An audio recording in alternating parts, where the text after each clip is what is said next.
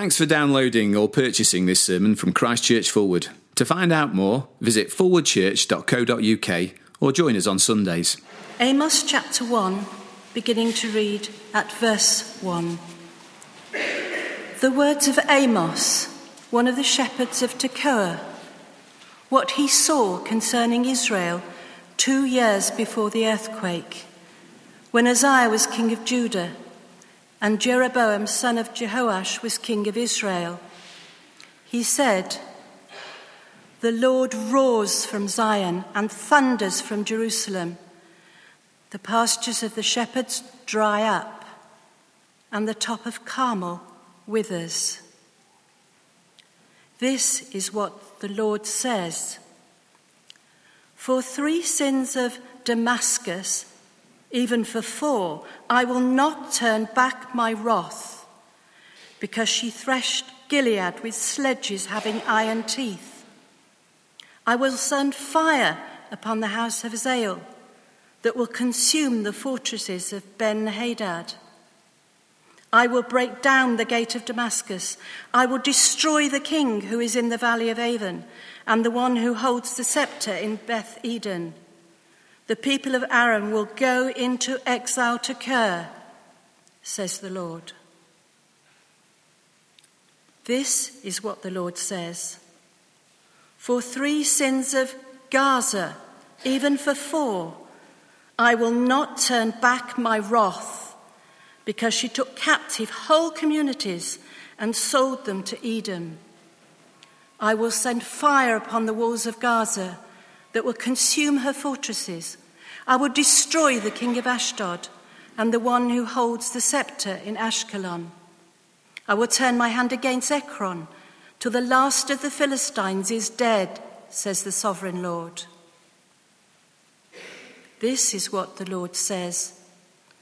For 3 sins of Tyre, even for 4, I will not turn back my wrath, because she sold whole community of captives to Edom, disregarding a treaty of brotherhood. I will send fire upon the walls of Tyre that will consume her fortresses. This is what the Lord says. For 3 sins of Edom, even for 4, I will not turn back my wrath, because he pursued his brother with a sword, stifling all compassion. Because his anger raged continually, and his fury flamed unchecked. I will send fire upon Teman that will consume the fortresses of Bozrah. This is what the Lord says. For 3 sins of Ammon, even for 4, I will not turn back my wrath, because he ripped open the pregnant women of Gilead in order to extend his borders. I will set fire to the walls of Rabbah that will consume her fortresses, amid war cries on the day of battle, amid violent winds on a stormy day. Her king will go into exile, he and his officials together, says the Lord. This is what the Lord says. For 3 sins of Moab, even for 4, I will not turn back my wrath, because he burned as if to lime the bones of Edom's king. I will send fire upon Moab that will consume the fortresses of Kerioth. Moab will go down in great tumult, amid war cries and the blast of the trumpet. I will destroy her ruler and kill all her officials with him, says the Lord. This is what the Lord says. For 3 sins of Judah, even for 4, I will not turn back my wrath, because they have rejected the law of the Lord and have not kept his decrees, because they have been led astray by false gods, the gods their ancestors followed. I will send fire upon Judah that will consume the fortresses of Jerusalem. This is what the Lord says. For 3 sins of Israel, even for 4, I will not turn back my wrath. They sell the righteous for silver, and the needy for a pair of sandals. They trample on the heads of the poor as upon the dust of the ground, and deny justice to the oppressed. Father and son use the same girl, and so profane my holy name. They lie down beside every altar on garments taken in pledge. In the house of their God, they drink wine taken as fines. As we turn to God's word, I want to use a prayer of David from Psalm 139 as we prepare to look at his word together. Let's pray. David writes, "Search me, O God, and know my heart. Test me and know my anxious thoughts. See if there is any offensive way in me, and lead me in the way everlasting." Amen.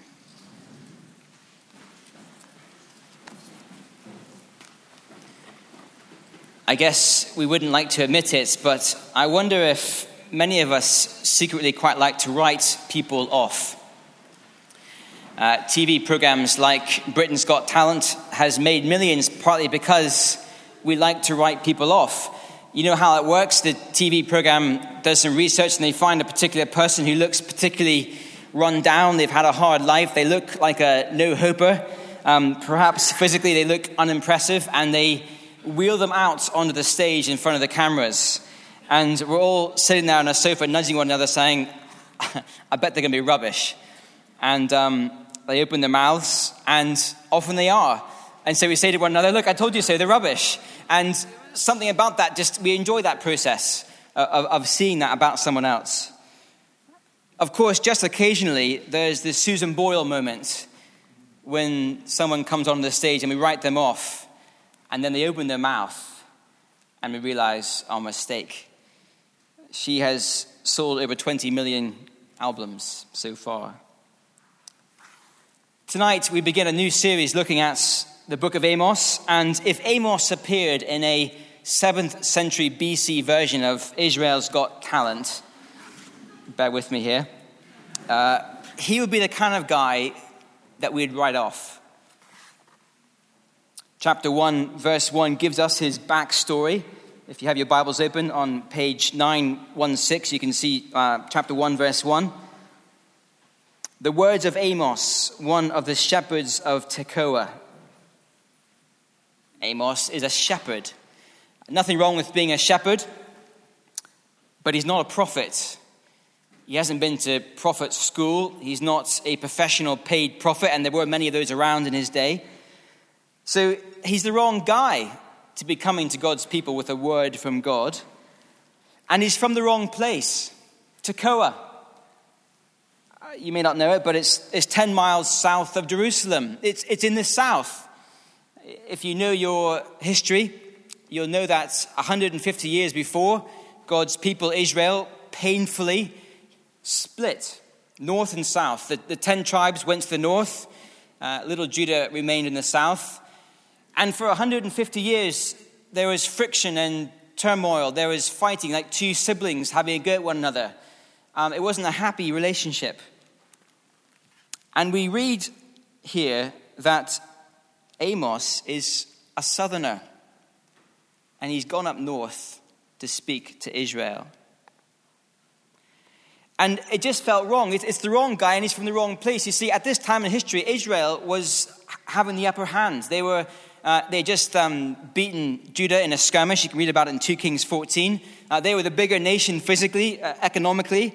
They seemed to be prospering more under God's rule than Judah. And so to have this southerner come to the prosperous north and tell them how to live, well, he's from the wrong country. He's the wrong place. But notice how verse 1 continues. What he saw concerning Israel 2 years before the earthquake when Uzziah was king of Judah and Jeroboam, son of Jehoash, was king of Israel. Amos is the wrong guy, he's from the wrong place. And next we see he's speaking at the wrong time.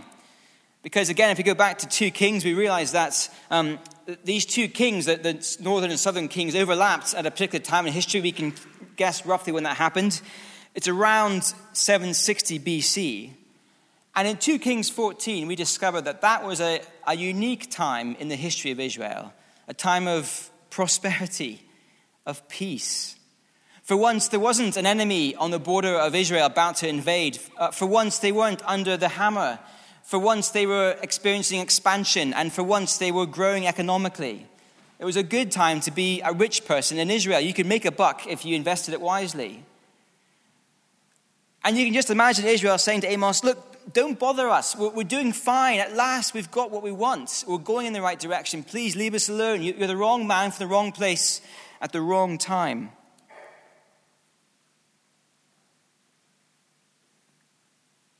And so it's very easy to write Amos off.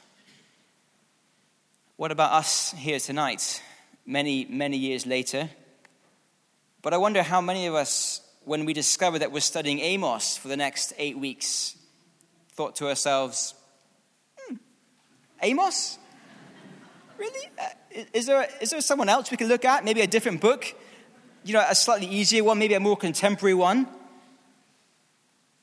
It's written 2,700 years ago to a different culture, to a different people. It's full of hard stuff.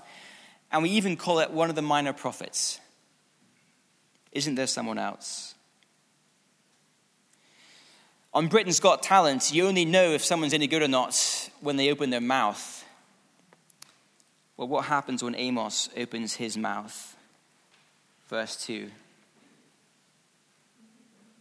He said, "The Lord roars from Zion and thunders from Jerusalem." The Lord roars when this unlikely man speaks.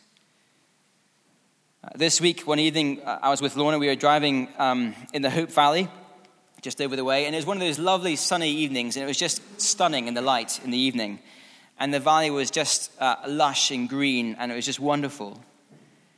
Well, just imagine that scene of green, lush valley suddenly, in an instant, charred in black, in desolate. That's what Amos is talking about. End of verse 2. The pastures of the shepherds dry up. The top of Carmel withers. When this lion roars, things happen. I've never met a lion face to face. I do know that when I was much younger, I used to have a paper round. And on one particular occasion, I went into a garden that I thought was empty and safe. But as I turned into the gate, I realized that I wasn't alone. There was, in fact, a dog in the garden, and it came running at me, barking and growling. And I did the only sensible, the only brave thing, which was I legged it out of the garden. And if that's how I respond to a family pet, well, just imagine how we would respond face to face with a roaring lion. And tonight, over the next few weeks, we're going to look at a few flimsy bits of dried wood pulp with blobs of ink spattered across the pages. On one hand, they're so weak, so flimsy, we could write off these pages so quickly. But the way God has ordered his world is that he has chosen to roar to his people through these pages. And so in the coming weeks, we have a decision to make. I do. We all do. Are we going to write Amos off? Or are we going to listen to the roar of the lion? Tonight is, I guess, an introduction to the book. The headline for us tonight is this: God's patience will not last forever. His patience will not last forever. Why? Well, because, first of all, God knows what the nations are up to.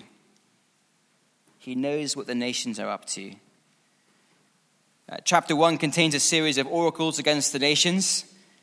And actually, if you were from Israel and you heard this wrong prophet arriving and you heard these words coming out of his mouth, you might think, he's not too bad, is he? I like this guy. He's talking about our enemies.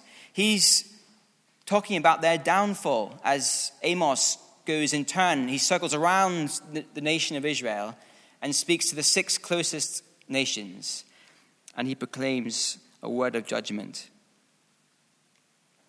But actually, this announcement is for Israel, not the nations. This vision, verse 1, is for Israel.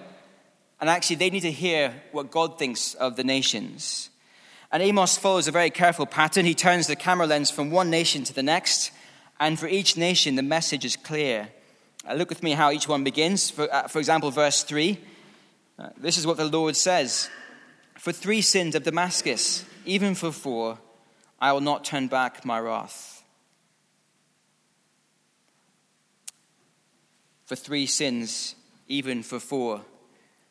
And that same explanation, that same introduction is repeated again and again throughout the first chapter. So it's there in verse 6 against Gaza. Or again, verse 9 against Tyre. Verse 11, Edom. Verse 13, Ammon. And then chapter 2, verse 1, against Moab.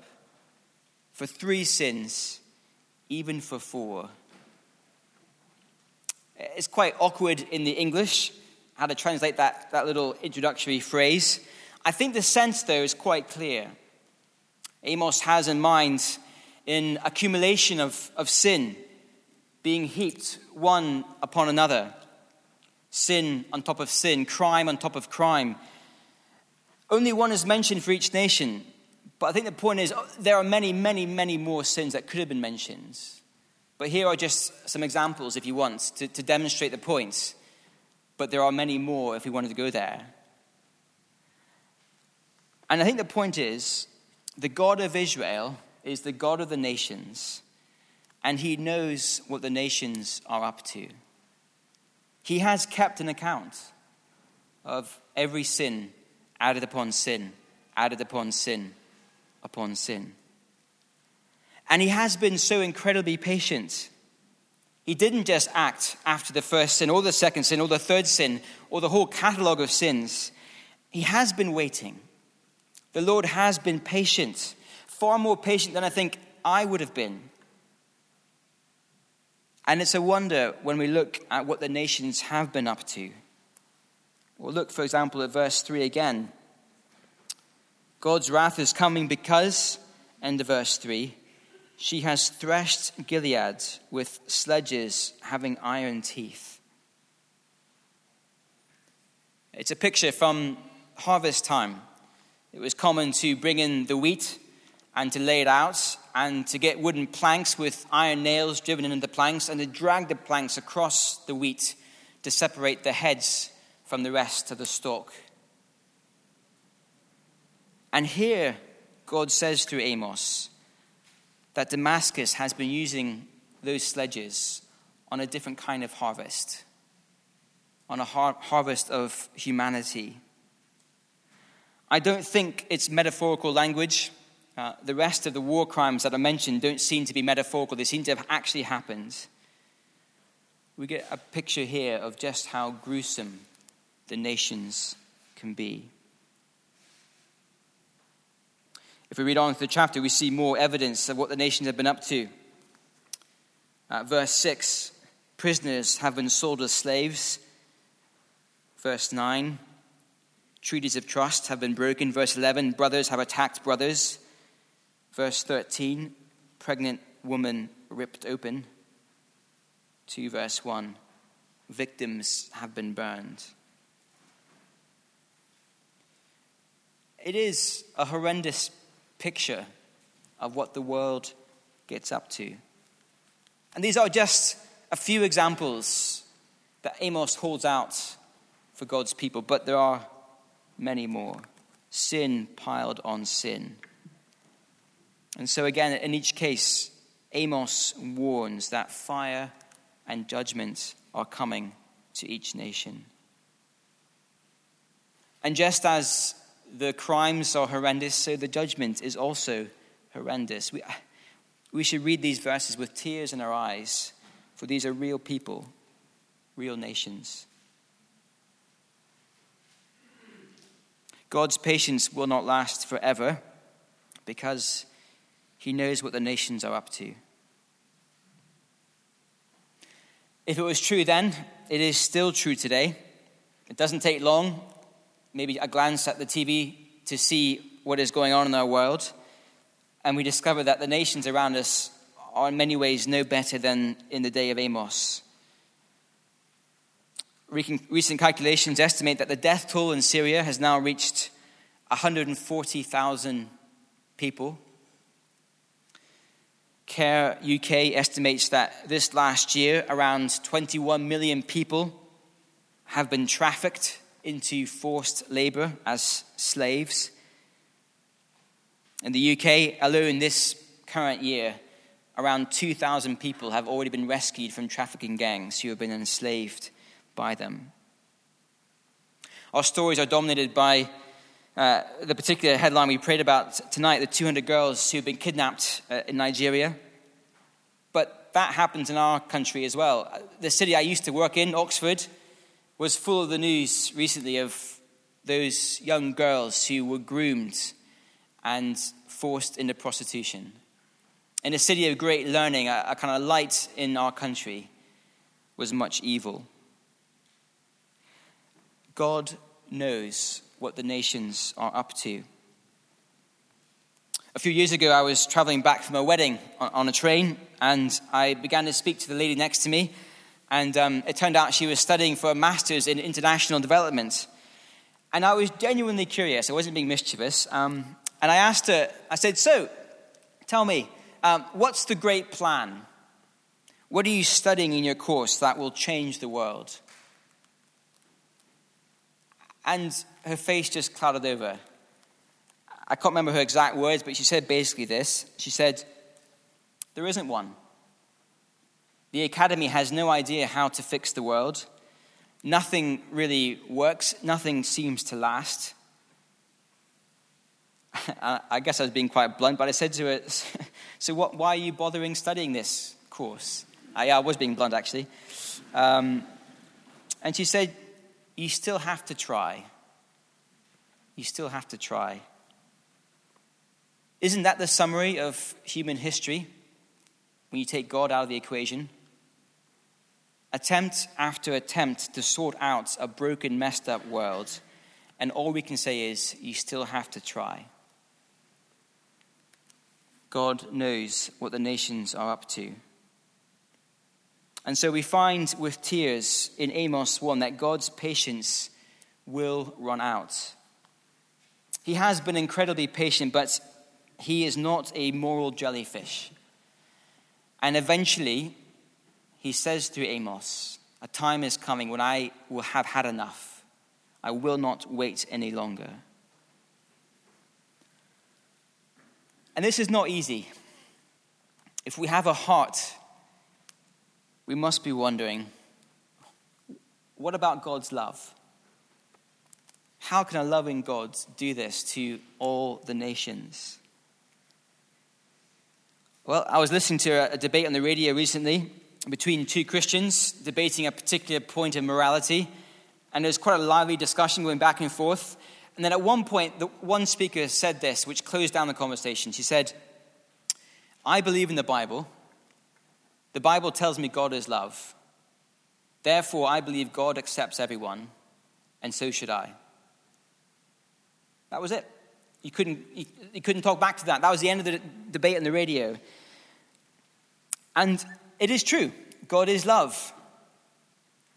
But that mantra has become a 21st century mantra which closes down any other discussion about God's character.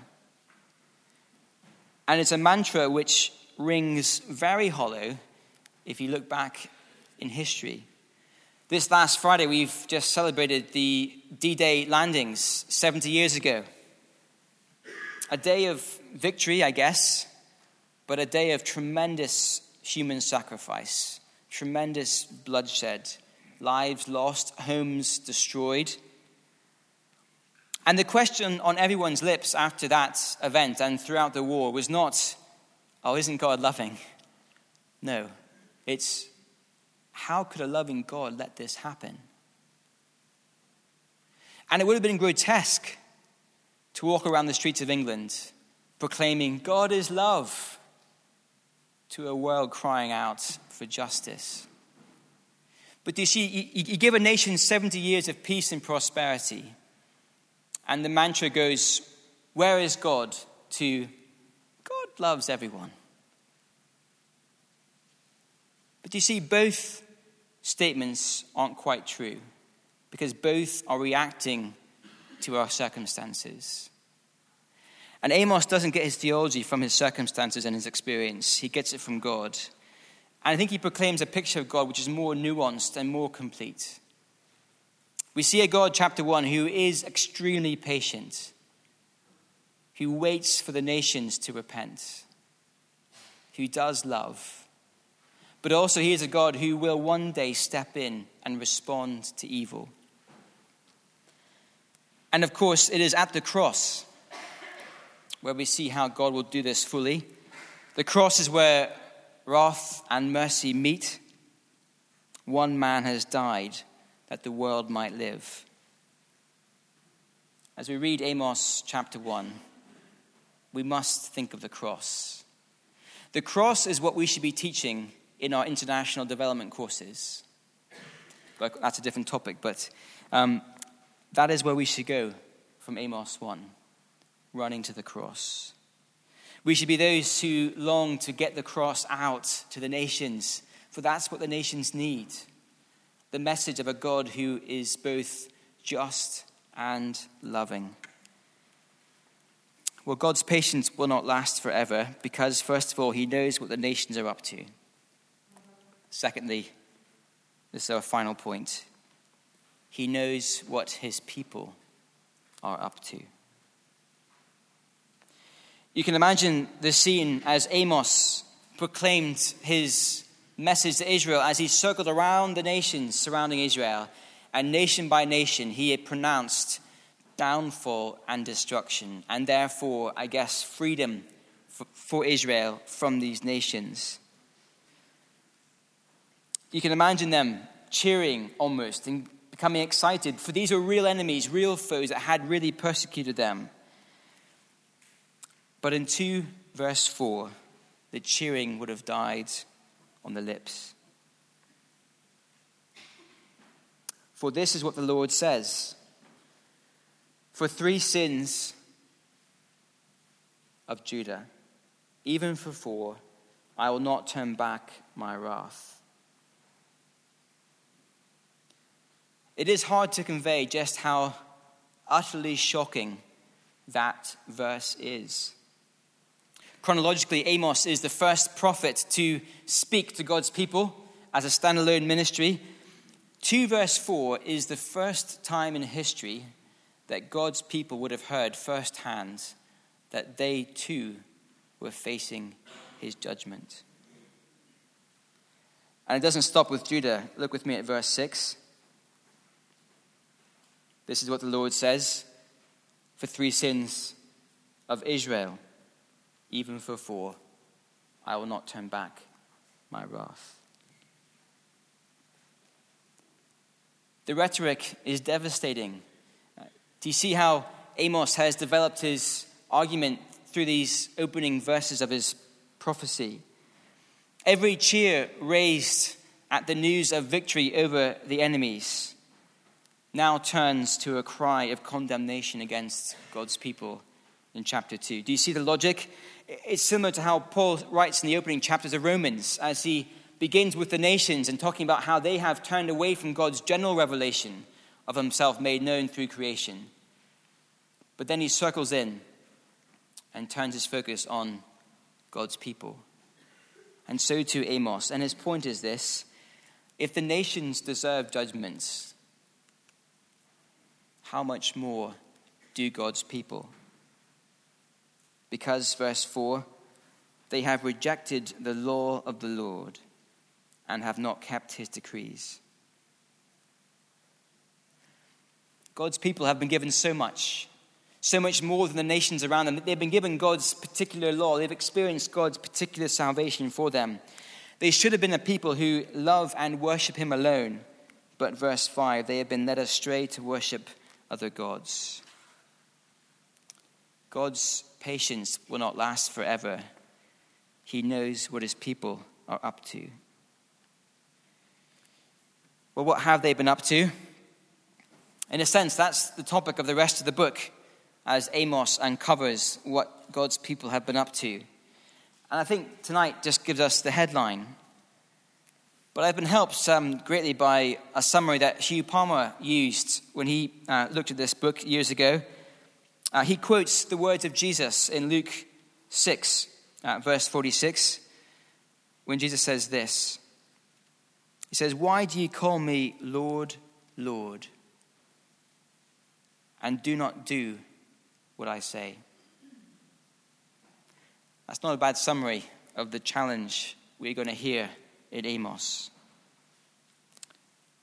Verse 4 of Amos chapter 2, "Why do you call me Lord, Lord on Sunday, but spend the rest of the week bowing down in worship to the idols of our career and our wealth, or the idol of our house, or our self-image, or our academic success? Why do you worship God on Sunday and yet have so little space in your heart to love him the rest of the week?" Or verse 6, "Why do you call me Lord, Lord, but our bank account gives no indication that we use our money, that our use of money has changed in any way by knowing God?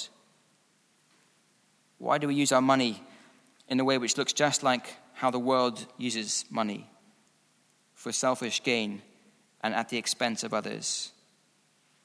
Or verse 8, "Why do you call me Lord, Lord, and then lie down beside every altar on garments taken in pledge?" Back in Exodus 25, God makes provision for someone who racks up a debt. They're allowed to give their cloak to the person they owe money to as a pledge of their payment. But the one who takes the cloak was meant to return it by evening, for one very simple reason, which was that it gets cold at night and their neighbor needed his cloak back. But you see, Israel had started to keep the pledge.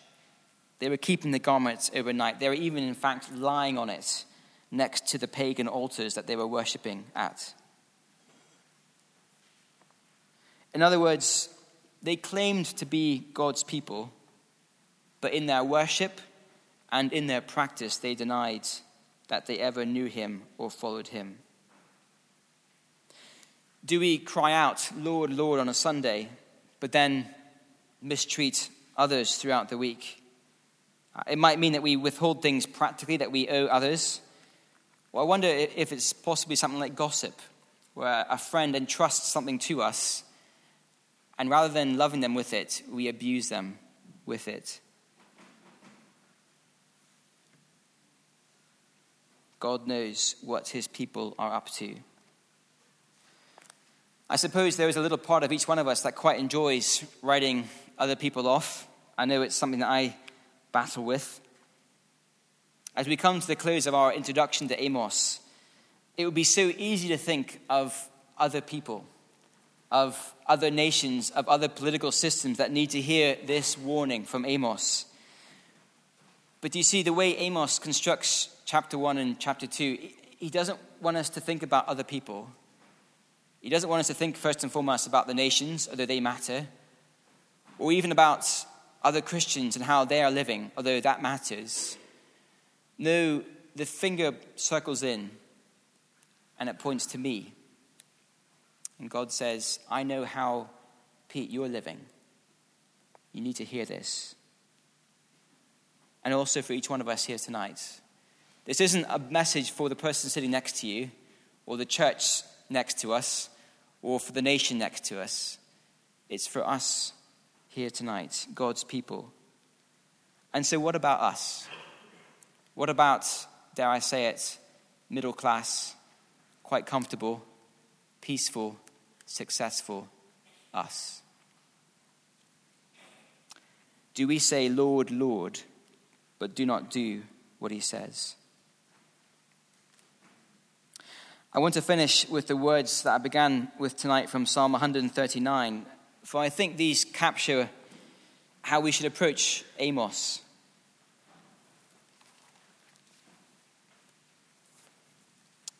David says again, Psalm 139, if you want to look at it, page 629 of the church Bibles.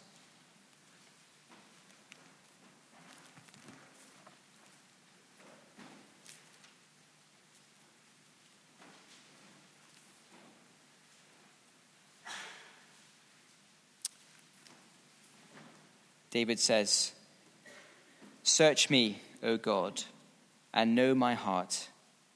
Test me and know my anxious thoughts. See if there is any offensive way in me, and lead me in the way everlasting." We are going to be searched over the next few weeks. That's what's going to happen. The goal of the searching is not condemnation. It is not to make us go away feeling guilty yet again about our failings to live out our faith. That is what the nations have been doing for centuries, trying harder, trying to be good people, and it doesn't work. Let's not try that way again tonight. There is a better way. There is a way, as David puts it, the way everlasting. It is the way where we stop pretending to ourselves and to other people and to God that we've got it sorted, that we have arrived.